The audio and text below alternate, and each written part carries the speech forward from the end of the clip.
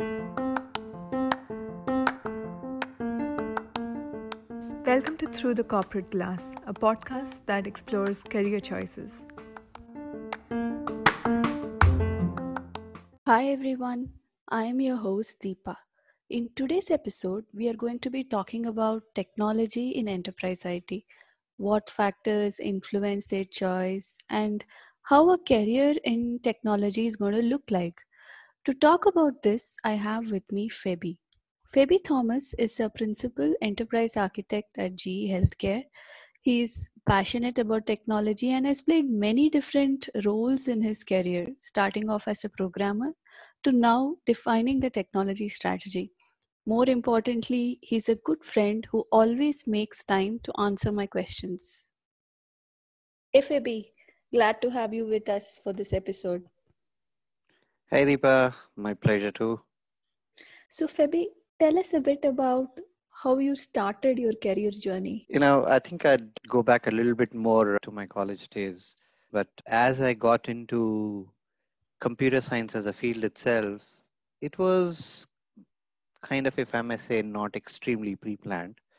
There were few interest areas that I used to get into and few things I knew I would not get into. Things like, medicine and stuff like that. So it was more like choice by elimination. I started my career in Java. But that's again an interesting choice of chance. We joined to TCS to start my career. Of course, had a good training in Trivandrum, and on the last day, they're like, "Hey, all computer science, electronics people, you need to be sent to Bombay. We've got a big client there, and you guys are most wanted out there." Like, wow, privileged. Let's go, anyways. I wasn't too keen of going to Bombay, but then I thought let's explore, and I decided to go there and landed up in TCS ODC on day one, and the delivery manager comes out of the ODC and looks at us and like, "Hey, I asked for only 15 people, that to electronics.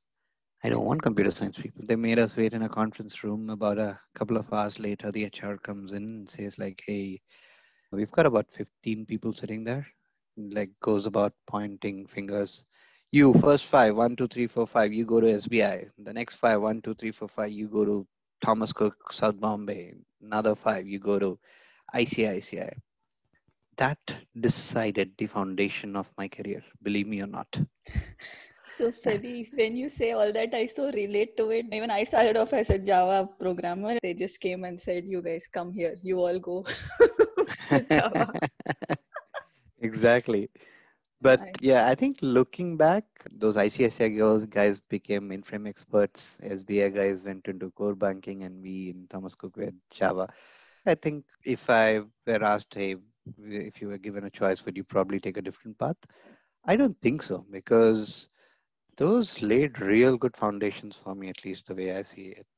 Those mentors are people who I don't forget even today.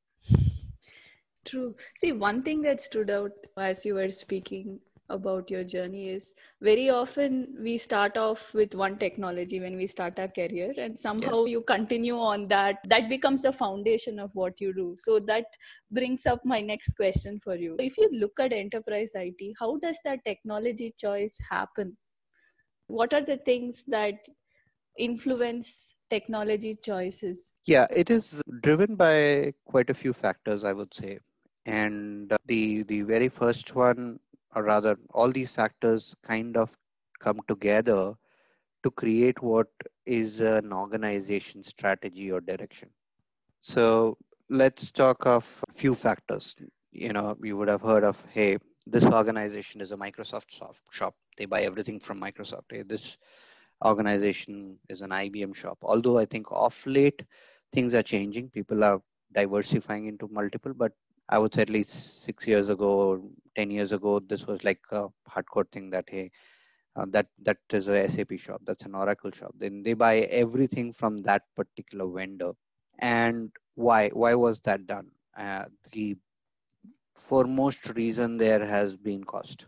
So you can never define a strategy for an organization without keeping cost in mind, because at any places there's no infinite resources. So that's one of the key factor. And when they do such mega deals with one vendor, they get huge ongoing cost reductions, right?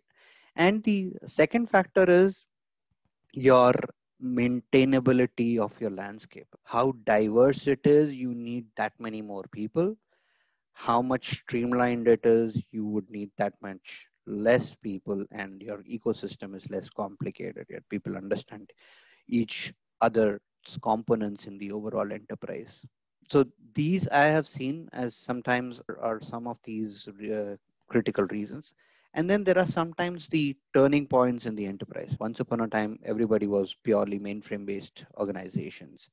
And then when they are deciding to switch over, some of them have gone the .NET, ASP, Microsoft route. Some of them have gone the Java, and of late Java and related technologies. And of late things are merging together. Irrespective of Java or Microsoft, you have common front-end technologies. JavaScript is used everywhere. Node.js is used across. So things are converging, I would say. But in the past, there were few of such factors which included maintainability, the overall cost to the enterprise, and what works with the rest of the things in your ecosystem. Was that a winding answer? No, it was fine. In fact, that brings some other point also into the frame. The make versus buy debate, right? If you look at Absolutely. enterprise IT, most of it is we buy. So how do you think that plays into this scheme? Yeah, I think it does play in quite a few ways. And we both have had this brief debate in the past as well.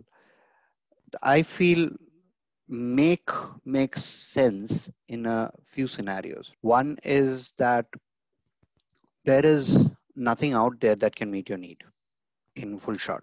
Or even if you buy something from outside and that needs 80-85% change, then it doesn't make sense to do the buy part of it. Why don't you go to the make part of it? The other piece is that you are doing something which is extremely proprietary.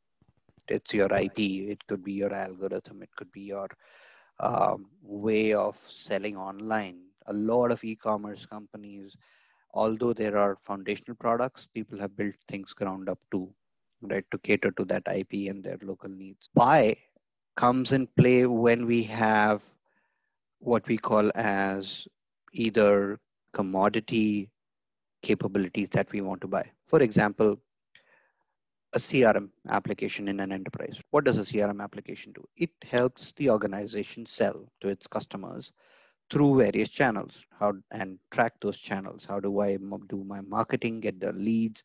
From the leads, how do I convert them to opportunities? From opportunities, how do I convert them into order? How do we define a process around this? Now, this doesn't need a brand new invention. It's out there, it is proven, there are solutions globally people are using, and it can get you up and running very fast.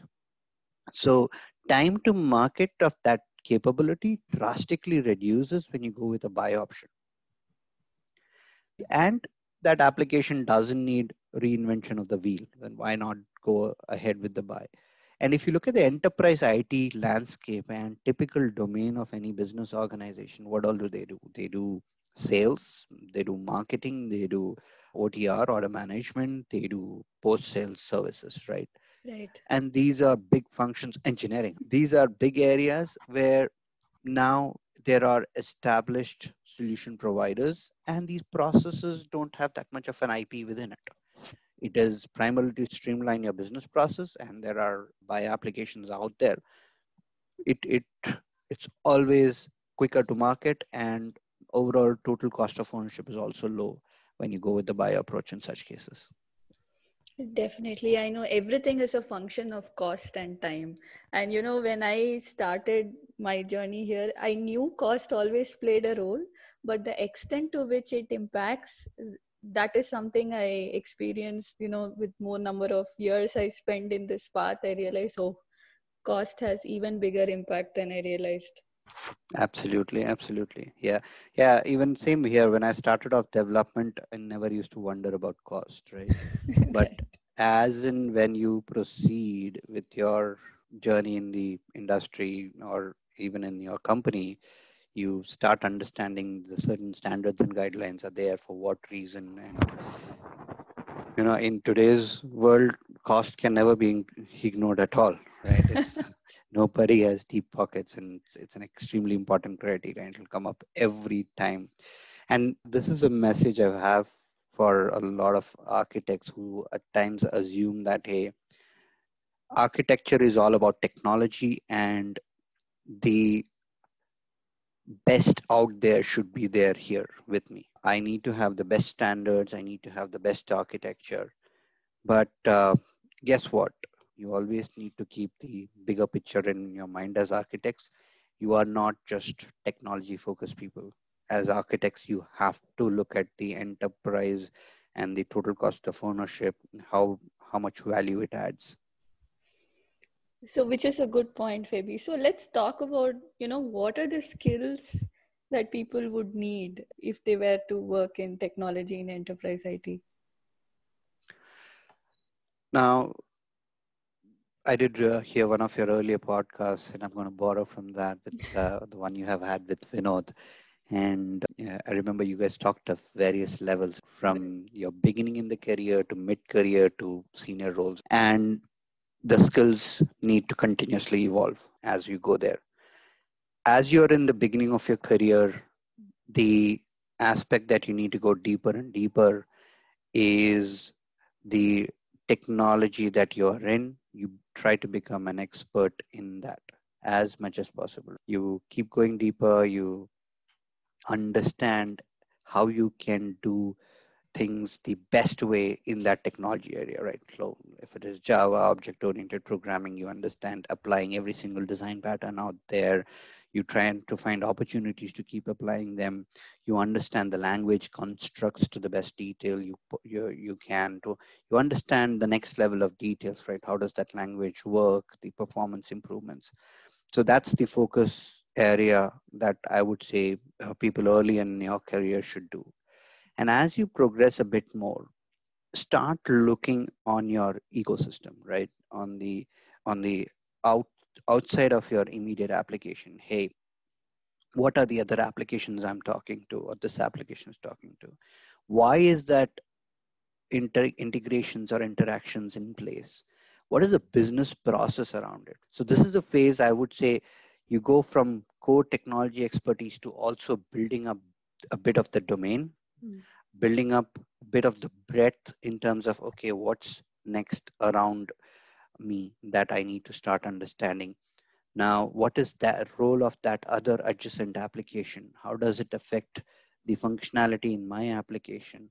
So how do you start widening your area, and understanding the ecosystem is important as you go to the mid levels. I consider this in my own area as an example that, and I find again myself lucky that after the core Java experience I've had, I shifted into the domain of integrations where I've explored a lot of enterprise service bus solutions, developed a lot of solutions on the integration space.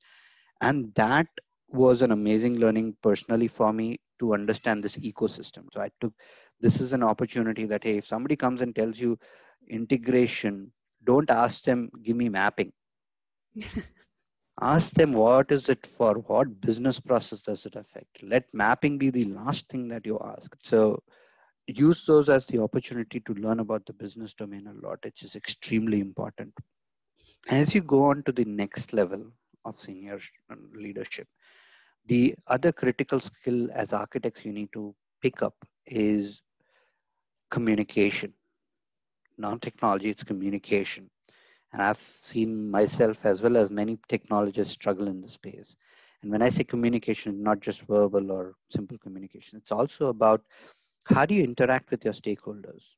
And as you go up in your career, your stakeholders seniority also increases. You start talking to business leaders, general managers, executives. You need to know the language to talk there. Listen and understand what they're coming from, where they're coming from, and asking those questions.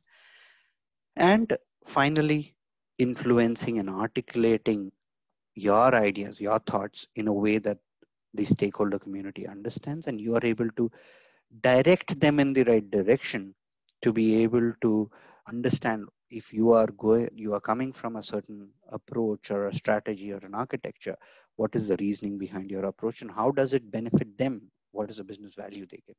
So that's the three stages I would say as you progress. What are the key kind of skills that you need to pick up for sure? Lovely summary.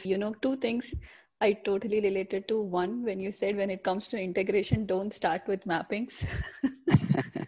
That happens all the time. You go to someone and say, see, this is what we are trying to build. And immediately they'd be like, give me the mapping, right? that Exactly.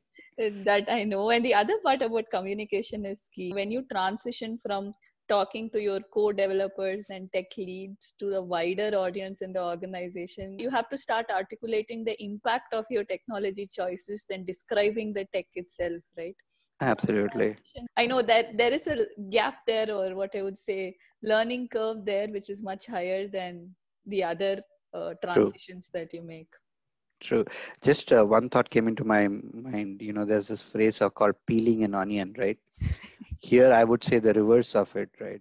Wrapping the various layers of onion. So, as you pick up these skills as technologists, we cannot forget that we need to be in touch with technology all the time. Right. So, that's one thing we always have to be. Otherwise, you will very soon become obsolete. You can. That's your forte. That's your depth area, right? Constantly be in touch with that.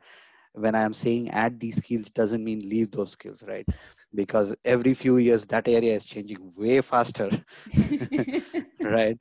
And if you don't get an understanding of that, then soon your team will be like, hey, what is this guy talking? I know. So I know we spoke about the skills, but if you were to give a quick summary of how a technical career path looks like in enterprise IT, right? Let's talk about that. That's a pretty interesting topic, and I have seen a couple of variations of that. And if you talk about, I like to compare this with a pure play software product industry or things like that, right? Hmm. The standard example that kind of given, at least when I was coming up in my career, was also that, hey, look at Sun Microsystems. We have such senior programmers in Sun Microsystems, and they are experts in their field. They do what they do, right? I'm just kind of bringing that up to highlight that technology career path within itself also has quite a few variations possible. Now, switching gears into the enterprise IT side of the world, there may not be, at times, you have a feeling that there may not be that much that you can grow into, especially if you want to purely continue to do programming or coding. As we were talking about the ecosystem, the understanding of the landscape, and grow into the enterprise architecture kind of a view, there is tons of scope in an enterprise IT kind of an organization. So you do need to kind of make that choices for yourself. Hey, are you, and there are some people who like to be pure into developing of the products as well.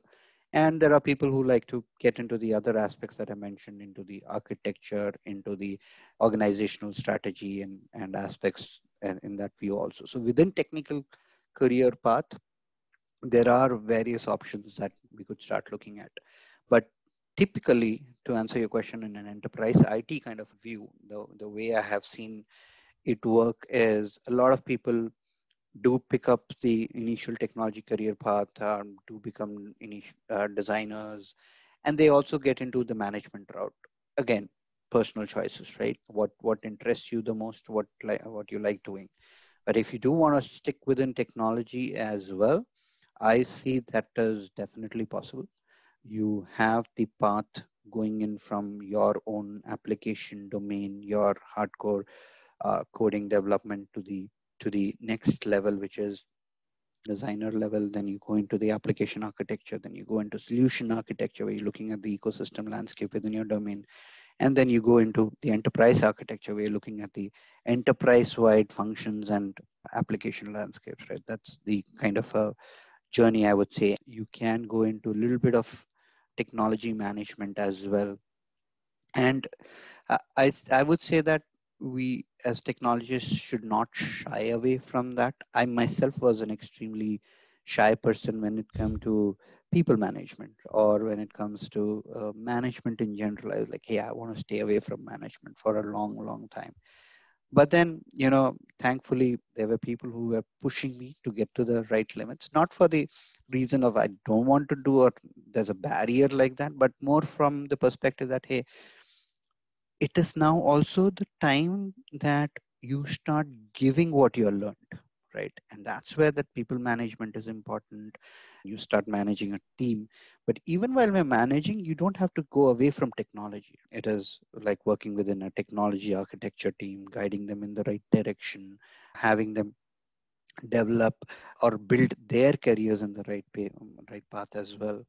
So that's the way I see flow, because then you can pick up roles of director engineering, director technology, and things like that to go further higher up.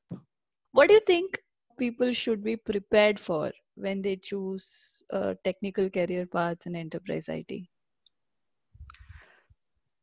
I think the way I have tried to gauge it and understand about it is that always try to look inward at yourself and understand, are you loving what you're doing, first of all? Right, that's an extremely important piece. Are you passionate about what you're doing? If at any point of time you feel that, hey, I don't seem like having fun coming to work, I don't look forward to the day I'm going to have, it's probably time to think again and see what's next for me. But if you are having that fun, if you are getting the right opportunities where you can continuously learn and you enjoy and you're passionate about it, I would say don't look back. Keep looking forward, right? But never get into a state where you you start hating what you do. That's extremely important. And the reason I'm just trying to reflect on that piece is because you need to be in check with yourself to understand the path that you want to take. Because if you continuously love what you're doing, you can continuously evolve the direction that you are taking, and the career is guiding you to as well. That's one key takeaway that I would ask of people. And to be prepared of, I would say, be prepared to be open. Don't have biases against technology, against function, against domain. In every area, you will continuously learn something. And in every area, try to explore how that area can be improved and what's the next best thing that can be done incrementally in that place. If you have that energy and that passion to go into that kind of exploration path in every area without biases, the learning opportunities are amazing. And I'm pretty sure, you will reach up to a point that every such area that you explored adds up to what you want to do.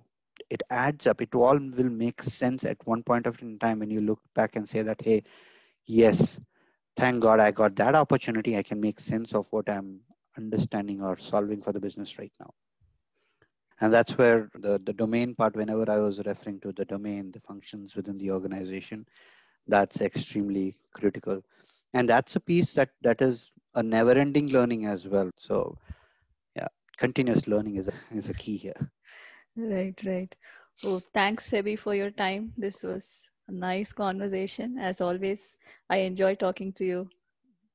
It was honor that you invited me for this, Deepa.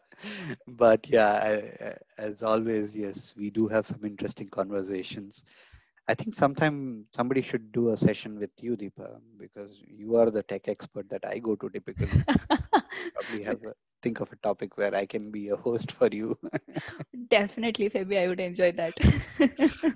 Perfect. All right. Thank you, Febi. Thank you.